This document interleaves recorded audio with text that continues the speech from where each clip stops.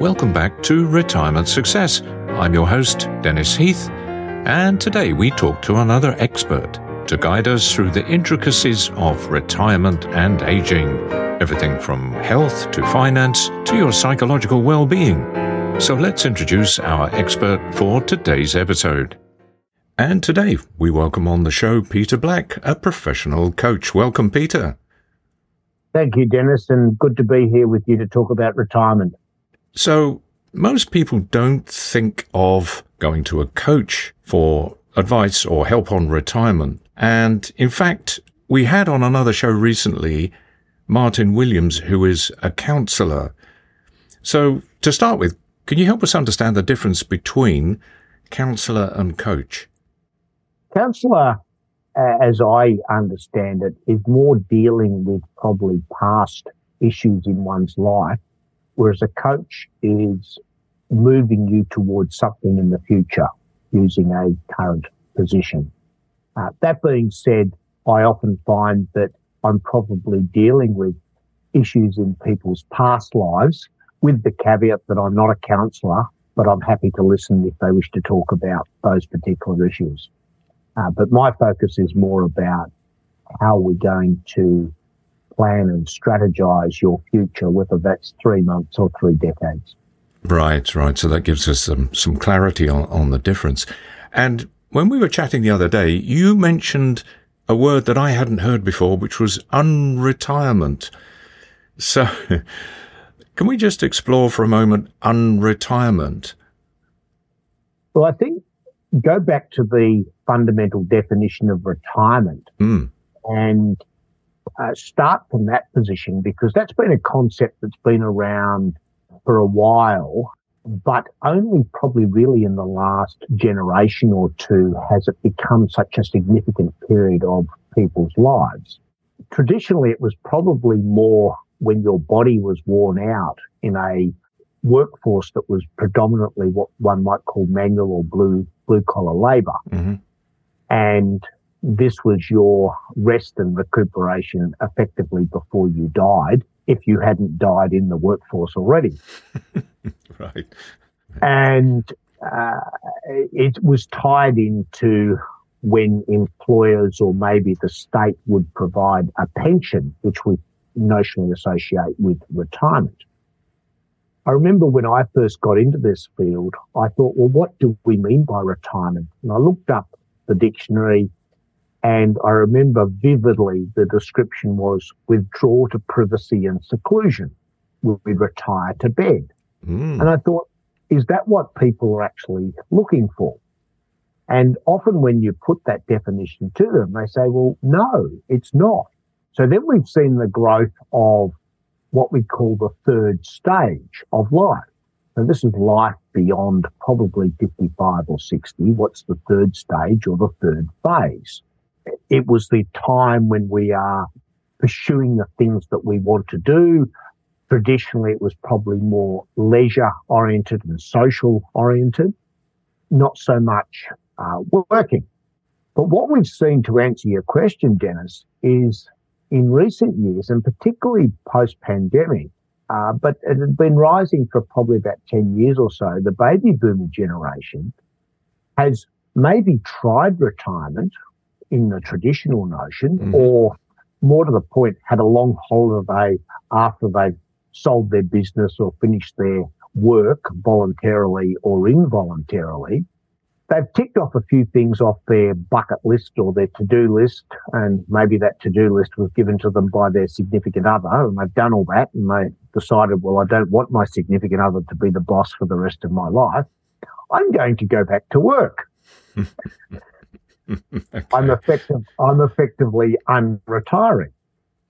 And when we lived in the notion of 70, by 70 we were dead. We retired at 65 if we lived that long. We had a 5-year hiatus before we died. But now we're looking at, with longevity and better health and better technology systems, we could be living for another 3 decades after we retire, as we would traditionally have associated with it.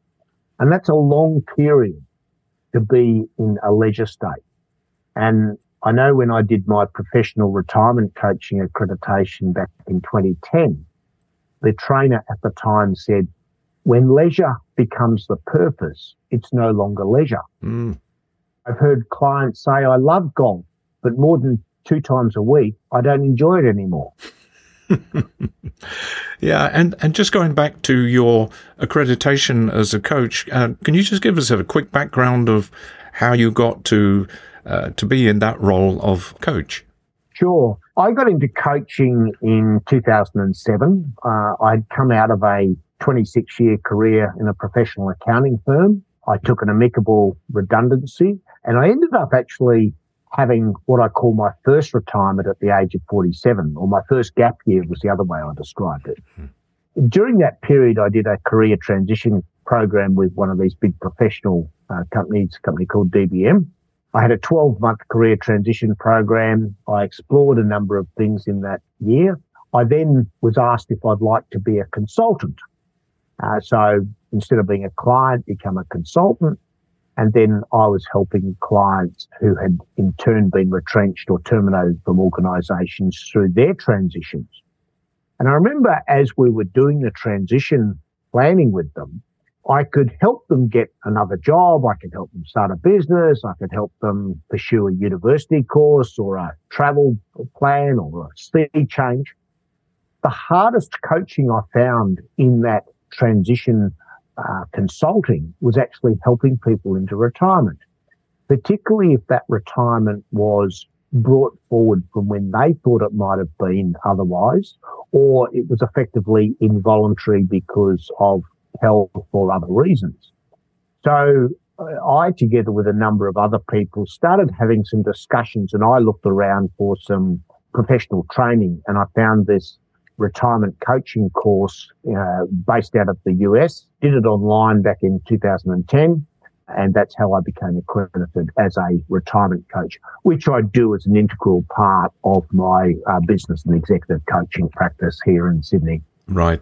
So you have actually retired and unretired yourself. Correct. So you understand the process and the emotions and all of that and the challenges. Yes. And albeit I was only 47 when I had what I called my first retirement.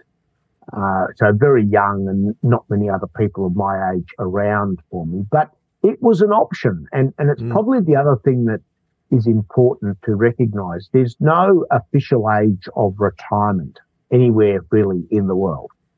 There are ages that are in our social security, our taxation, our pension systems at which you are eligible to do certain things, which is what generally motivates people and how we get the misnomer of a retirement age. But there's no such thing as a true retirement age. You can retire at 25. You've probably seen the FIRE movement, which is the financial independence, retire early. So massively in your 20s and 30s, get your financial independence so that you can retire at 35 or 40. But at that age, you've still got a lot of life to live, and is that really what you want? Yes.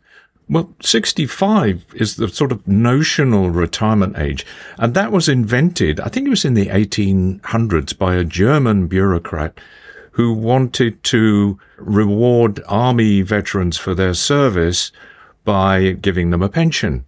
And he chose 65 because most people didn't live longer than 65. Correct, yeah. And a similar vein, I think it was when they got the actuary to actually determine how many people would end up being eligible, it was less than 1.5% of people would actually live to 65. Yeah. And I remember when I did the retirement coaching course, they said if we applied the same criteria now, given our longevity, retirement age would be up into our 90s. Yes, it probably would, because many of us make it that far and even beyond. Yes. So it's very different to when my parents retired in the 60s, and there was that notion that once you retire, 65 is the cut-off date where you become basically useless and sit in the garden and read a book until the Grim Reaper comes to visit. But it's very different now, and it's different for different people. Is there such a thing as a typical client for you? Who are your typical clients? The answer is no, there's no such thing as a typical client. There's no such thing as a typical retirement. And I think that is probably one of the biggest challenges that people face, in that there's no rules. If we think about our life up until 65, much of our life path is somewhat preordained. We're children, we go to school. We're adults, we get into the workforce. We have relationships. We work for organisations. Generally, we start out with a full-time job. It's only in latter years you start exploring my own business or part-time work or flexible work or whatever. But we get to this age of 65 and we have a blank canvas. And I think that's what is one of the most challenging things for most people when they do actually retire, that there's no particular template that you follow, because your template is going to be dictated by your own motivations, your own financial position, your own family and relationship position. Do you have significant others? Do you have children? Do you have grandchildren? Do you have aged parents? And so you have to effectively start with that blank canvas and paint it how you like. And I think that's the biggest challenge. Yeah, sure, because suddenly structure has gone. And, Correct. And you have no deadlines. Nothing is urgent except paying your electricity bills and stuff like that. But there are no deadlines. You don't have to get up at a certain time to go to work. You don't get home at a certain time to have dinner and so forth. So all of that structure has just gone overnight, which, if you're not prepared for it, I guess comes as quite a shock. Yes. And when every day becomes Sunday, it's quite challenging because at the moment, the weekends may define the break between the work weeks. Whereas when every day is Sunday, when you don't have that structure, as you say, of work, nor the purpose, nor the social connections, nor the time management, nor the income, there are some different challenges. Just to answer an earlier question, is there a typical client of mine? Not really, but the ones that I have worked for, generally it has been a company or in many cases a professional partnership who is wanting to help someone transition out of the organisation, particularly in professional partnerships, partners who have been under a partnership deed. This is what they've been doing all their life. How do we help them plan for life beyond professional partnership? Or it's in the situation where someone has been retrenched and I've been doing services, and that's how I started in it, and retirement was one of the options. In all honesty, Dennis, most individuals do not believe they need a retirement coach, and probably more importantly, will not actually pay to have retirement coaching. Right. It may come up if they are having a financial planner talk about their finances and does a fairly holistic approach in terms of their financial planning to say, well, what do you actually want to do? And has a broader discussion than just the financial aspects. And that's often the challenge for people who have actually got sufficient financial resources. They've got too many choices as to what to do. But once again, going back to my earlier point, they can't spend all their time or all their money on leisure because they lose a little bit of the luster of the joy of leisure and pleasure. Yes, and I was going to ask you, what are some of their primary concerns? Is it usually money at the top of their concerns about retirement? What are the concerns that come up in your sessions? I think given that we're, you and I are both baby boomers, and most of the people who are going to be probably listening to this are going to be in that baby boom generation because retirement is top of mind for them. As baby boomers, we've had a fairly good life. We've been used to not only sort of technology changes, but quite a booming economy and travel experiences and, materialistic experiences and whatever. And that's probably what we want to continue and perpetuate into our latter years. Because we may have been having such a good time and not been prepared for the deferred gratification, if we have not got our own independent financial resources in order, we are then relying on the state-provided pension, if there is one, which is not at the level of income that we may have been used to. Absolutely not. And so, yes, finance does become an issue.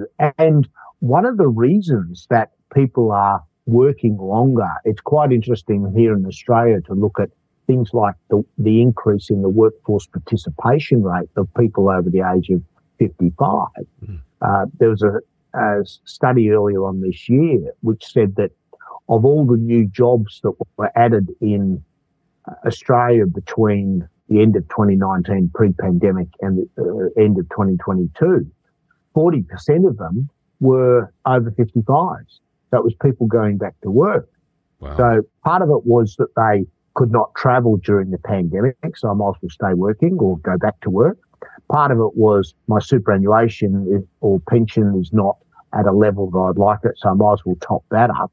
But the other thing that has come out of the pandemic particularly is the rise of the flexible and hybrid and remote work models, which means that we can work anywhere, anytime, and a lot more flexibly. So we can have more of what we might call a portfolio life, where we can do a bit of travel, we can do a bit of caring, whether for aged parents or for grandchildren. We can do a bit of work, we can do a bit of volunteering, and as long as I've got a laptop and a video camera, I can log into that Teams meeting anywhere in the world at the appropriate time.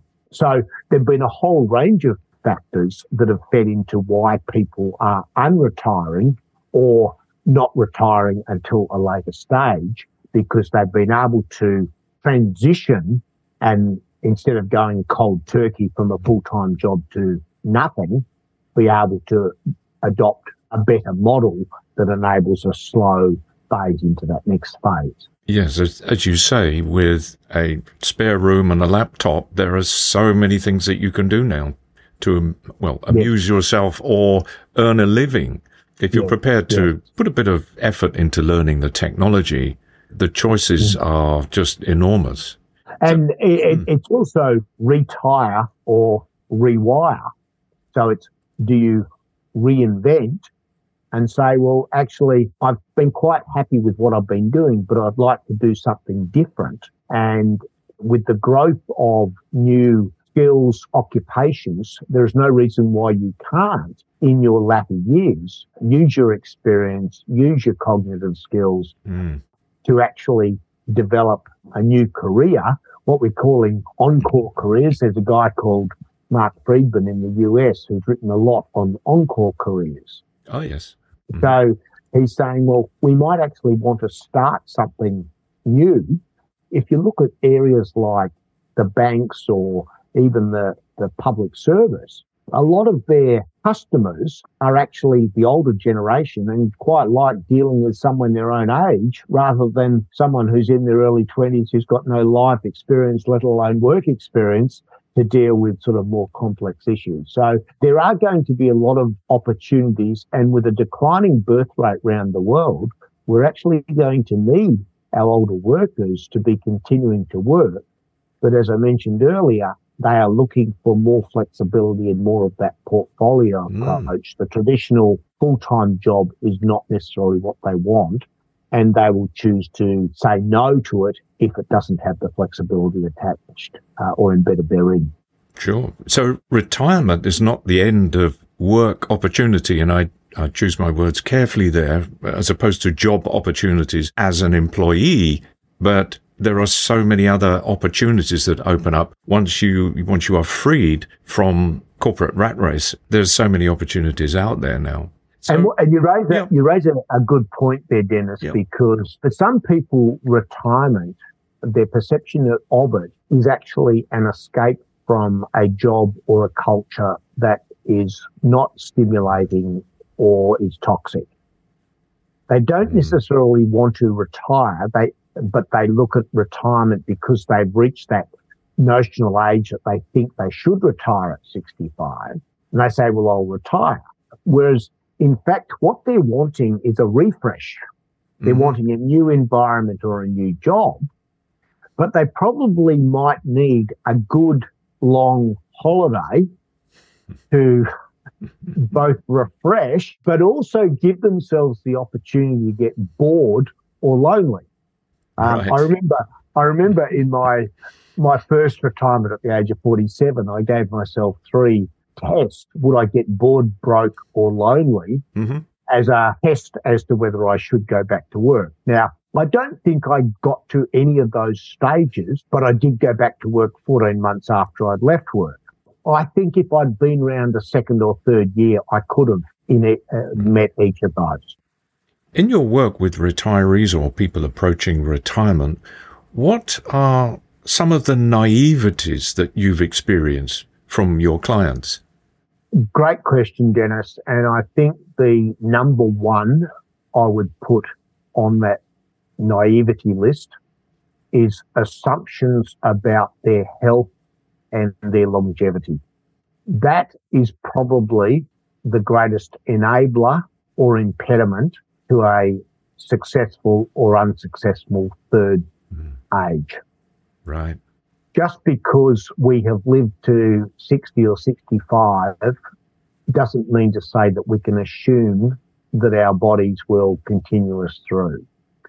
And interestingly, in the Australian National Census in 2021, they specifically asked, how many health conditions did you have?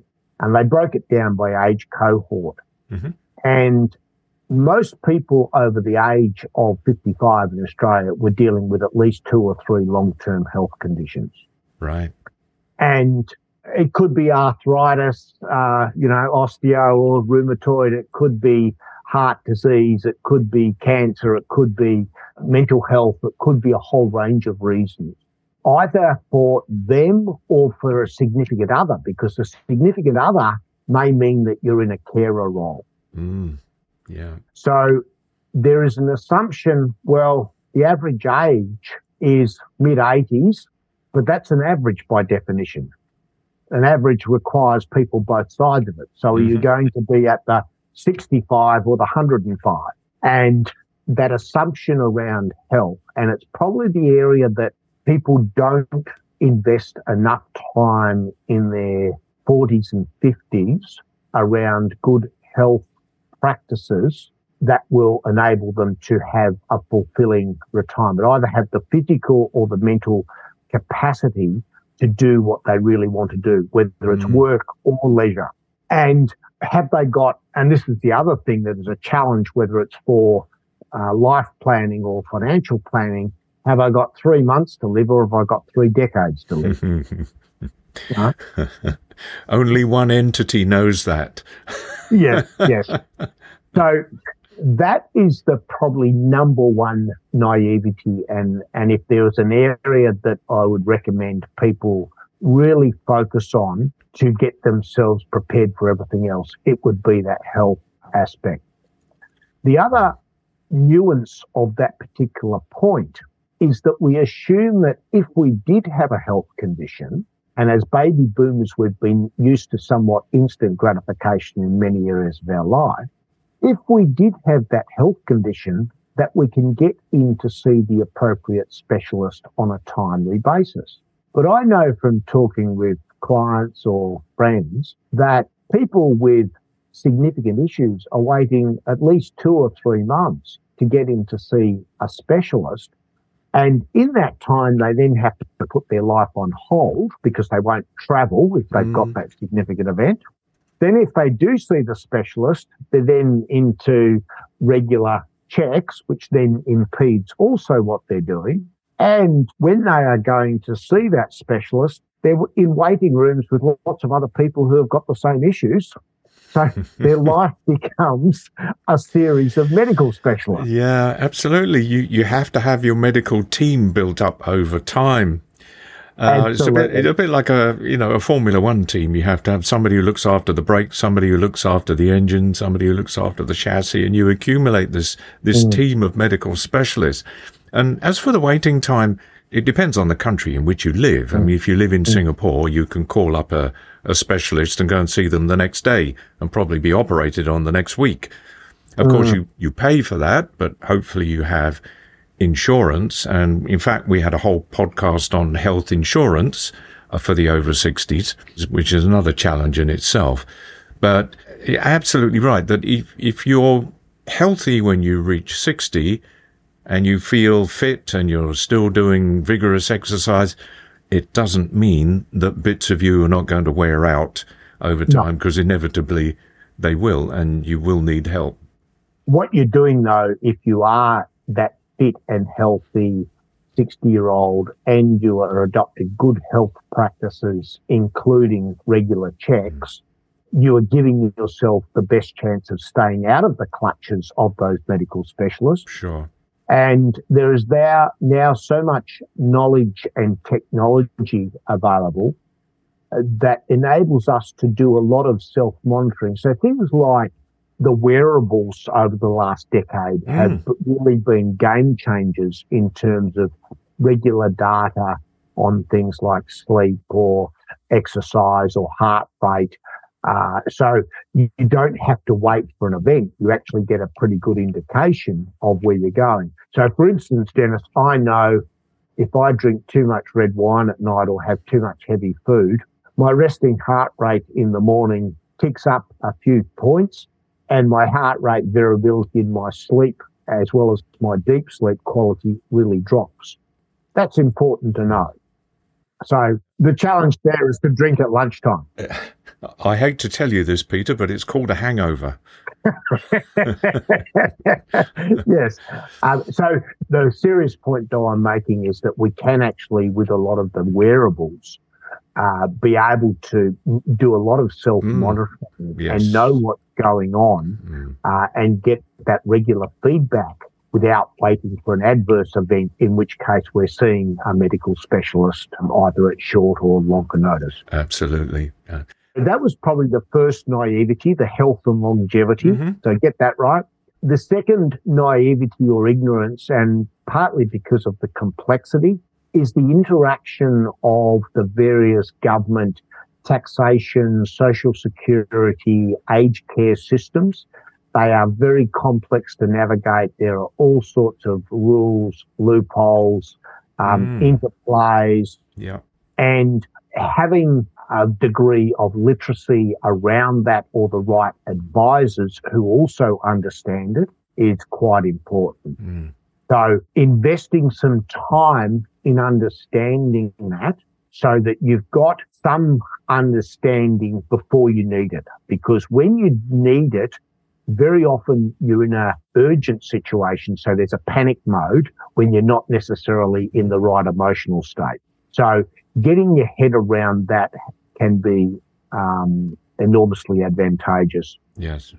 The other nuance of that is I do see a lot of what I'd call pre-retirees say, I'm going to do a lot of my saving in the last 5 to 10 years before my notional retirement age. But often what happens is they might leave it too late, and they are more at risk of what we call sequencing risk. What's that? So sequencing risk is if you retire or planning to retire at a certain stage, and just as you retire, there's something like a global financial crisis or a pandemic when markets absolutely crash, and then you convert everything into cash because you're going, oh, well, it's too risky, and then you miss the bounce back in markets. Your time of when you retire vis-a-vis the investment markets can be quite significant in terms of either having a good long-term retirement or a bad one because there's a particular event that happens at the wrong time, sometime around when you've actually retired. So either just before or just after. And there are decisions that are made that may not be in your long-term best interest. Right. So the advice, for a 20-year-old is start saving for your retirement age or your third age. Let time do its work, because waiting until your last 5, 10 years, particularly if there are government restrictions on how much you can contribute to things like private pension funds, can therefore limit what your ultimate retirement lifestyle might be like. And sometimes it's difficult to persuade a 20-year-old that they should start saving now because retirement savings are for old people. Absolutely, yeah. The other naivety that I'd put in part of my top 3. So we talked about health and longevity. We talked about financial into play. The third one is an assumption that a sea change, tree change, or me change might be the panacea for an unhappy existence now. Oh, I'm going to retire to the far north coast of the country I live in. I'm going to retire into a rural area where I can have my animals and grow a few vegetables and whatever. But in each case, the place that people might choose could be a place that they've had a really good holiday at some stage in their life, but it may not be the place to live. Absolutely. And the advice that I have given to some clients who've been considering that is, sure, go and experiment with it and explore it. And my recommendation is go and take a 12-month lease, but do not pack up your lifestyle where you live now until you have survived and understood the 4 seasons in that particular place that you think is desirable. You might find the climate is unfriendly. You might find the people are unfriendly. You might find that no one comes to visit you. You might find that shopping centres or medical centres or activity centres are not what you thought they would be, or you've got to travel a long way to get back to them. So there's lots of things that people take for granted where they live. And so my counsel is certainly consider it, do it for 12 months, get the full understanding, but don't pack up your life with a big decision, move away, and then go, oh, I've made the biggest mistake of my life. Yes, and that is very, very good advice. I've retired to Penang, Malaysia, which is wonderful. However, I have some of my oldest, bestest friends in the UK, and they ain't going to come all the way to the Far East to visit me. It's very, very expensive for them. Yeah. So, I've made friends here, of course, and they're great. But I don't see my oldest friends from the UK that very often, and what few relatives I have there as well. And the other thing you mentioned was renting before you commit to anything. And that's actually something I didn't do. I bought an apartment here some years before I actually retired here. And when I got here, I found that my apartment and the development that I'm on is beautiful. It's really nice, but it's not very convenient. I can't do anything without going in the car. I can't even walk down the road because of the position of that development. So if I had taken your advice, I might have chosen a different location. So I can absolutely identify with that. And the point you make there, Dennis, is a good one in that even being car dependent in our older age is an assumption that may be invalid, because we might lose eyesight, or we might not like driving, and we might have walking sticks or wheelchairs or whatever. And so things like either public transport or being in a place that is convenient for taxis or Ubers, or even walking distance to the local pharmacy or the takeaway restaurant or something like that. I was talking to a school friend recently who had just recently moved from the suburbs into the inner city. And she said that it was great. She said, I can walk out of my apartment, I can go down to the pharmacy and be back home in 10 minutes. Whereas before I had to always get in the car, think about what was the trip that I was doing. Right. So yes, thinking about the realities of our older age, and even things like being familiar with Uber. My 86-year-old mother gave up her car last year as she moved into aged care. She's an active free bus user, but she also will use Uber if she is going somewhere. Okay. And that's been a terrific source of independence for her without the risks of driving and slower reaction skills or anything else. Sure. And can you just share with us some aha moments that one of your clients might have had through the coaching? You know, they had some ideas in their head about what they wanted to do in their retirement plan, but because you challenged their thinking about what they had in mind, they completely changed their mind. Have there been moments like that with your clients? Oh, absolutely. A couple of things that I do with clients is I will, with a smile on my face, say, so Dennis, you're this age. I pull out the life tables and I say, statistically, you have 27.4 years to live. What would you like to be when you grow up? Good question. Right? And they say, it's such a long time. And I say, all right, well, look, you're 65 now. Let's go back. So a 65-year-old in Australia, say it was a female, would probably have 22 years to live. Mm-hmm. So I'd say, all right, so you're 65. I want you to think back to what you've done since you were 43. So that's 22 years ago. That's how long statistically you've got ahead. Now, you look like you're in good health. You might have 32 years. So tell me what you've done in the last 22 years.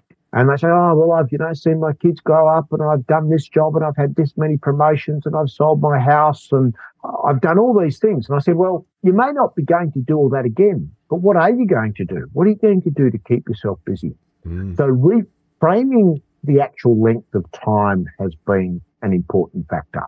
And even things like, what do you want to be when you grow up? People realise that actually I do have time to go back and do that 3-year university degree that I'd always wanted to do. Yes. Yeah. Right? And then I can go back to work if I really want to. I think the other aha moments that have come out have been, particularly post-COVID, that we now have the opportunities to work anywhere, anytime, anyhow. So that's been a real positive. The other aha moments is when I actually get down to a granular level as to what work has provided people and that will not be there anymore. So purpose, social connections, structure, time management, let alone income. So what is going to be your reason to get out of bed in the morning? Or as the Japanese call it, ikigai.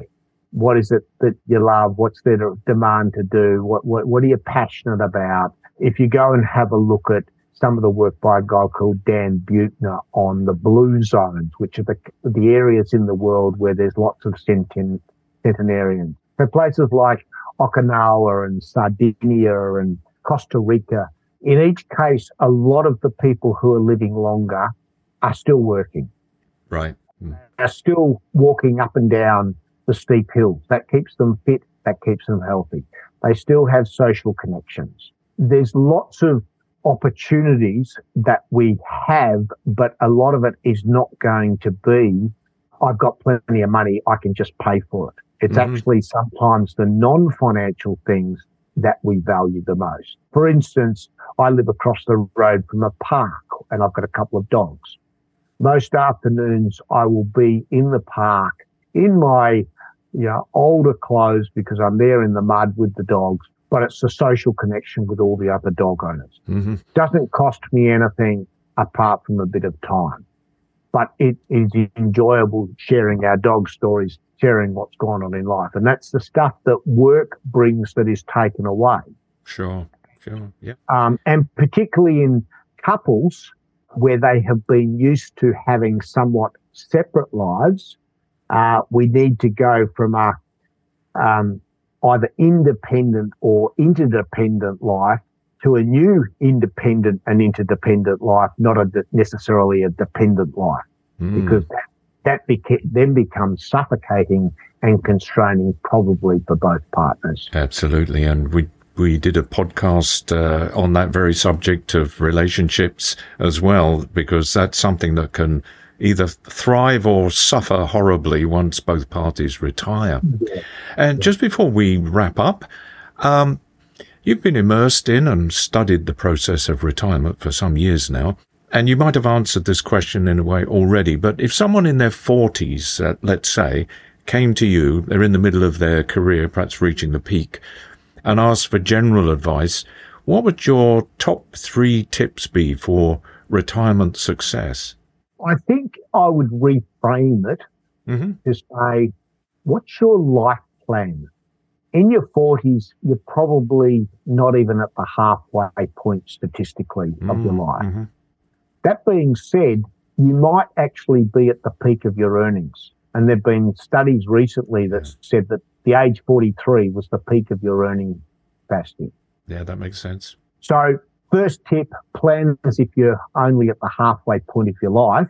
And to repeat what I just said, 5 minutes ago, what do you want to be when you grow up? So there's a lot of life and a lot of adult life ahead for you. Secondly, that peak of earnings is not live a lifestyle that assumes that that peak of earnings will continue, either because you don't want to work at that same pace and pressure, or the organisation says for whatever reason, we've had enough of you, we want a new set of skills and competencies to come into our organisation. And that was what I was finding when I was doing professional career transition work. A lot of my clients were between the ages of 45 and 55. That they had a very successful career, but they were at a stage where they were expensive. There was a different need in the organisation. The value that was perceived in them was not as high, and therefore they were having to reinvent at an age. And they used to come in and I'm sure you've had the same thing, Dennis, when you were doing that same sort of work. I've got 25 years experience in whatever, and I'd say, well, that's great, but how much of it is relevant for the next 5? Yeah. And that's the challenge. Yes. So that then dictates the constant need to be reinventing, to be learning, to keep yourself stimulated. And that applies whether you're in your 40s or your 60s or your 70s, because ultimately that's terrific for Alzheimer's, longevity, mental health generally. The third tip in the 40s goes back to my earlier point around health, embedding those overall good well-being and health habits. Exercise, nutrition, sleep, social connections, turning off, managing burnout. Get the habits in place at an early stage, which then means you're going to have less problems as you approach the third age, so that you then are giving yourself the best chance, as well as living a good life. Now, admittedly, that is probably quite a challenge, because your 40s is the peak of intensity around career, finances, families, and lifestyle. So what is sacrificed? And it's often health, unfortunately. Okay. All right. Well, thanks very much, Peter, for sharing your insights and those of your clients and your clients' experiences. And if someone needed to talk to you or wanted to take advantage of your services, how can they contact you? The best way, probably through LinkedIn. Send me a LinkedIn message, Peter Black, Executive Coach, where you can see not only my experience there, but it's the way that we connect in a professional way these days. That has probably been the interesting change over the last 15 or 20 years, is the growth of social media and ultimately for people who may be wanting to unretire, that's effectively probably how they might be finding that next position. So let's not start there, because that's where they may end up in their own retirement or unretirement. I have a feeling that we're going to be doing another show with you on the topic of unretirement and the opportunities therein. Thank you. I look forward to that. Excellent. Thank you very much, Peter, for your time today and sharing those insights, which I'm sure have been fascinating for our audience. And I hope that we'll get you on the show again at some point. Yeah. Thanks a lot. Thank you, Dennis. And good to see that you're stimulating your mind through what you're doing here. You're really the epitome of unretirement in what you're doing as part of this podcast. Thank you so much. Bye for now. Bye-bye. See ya.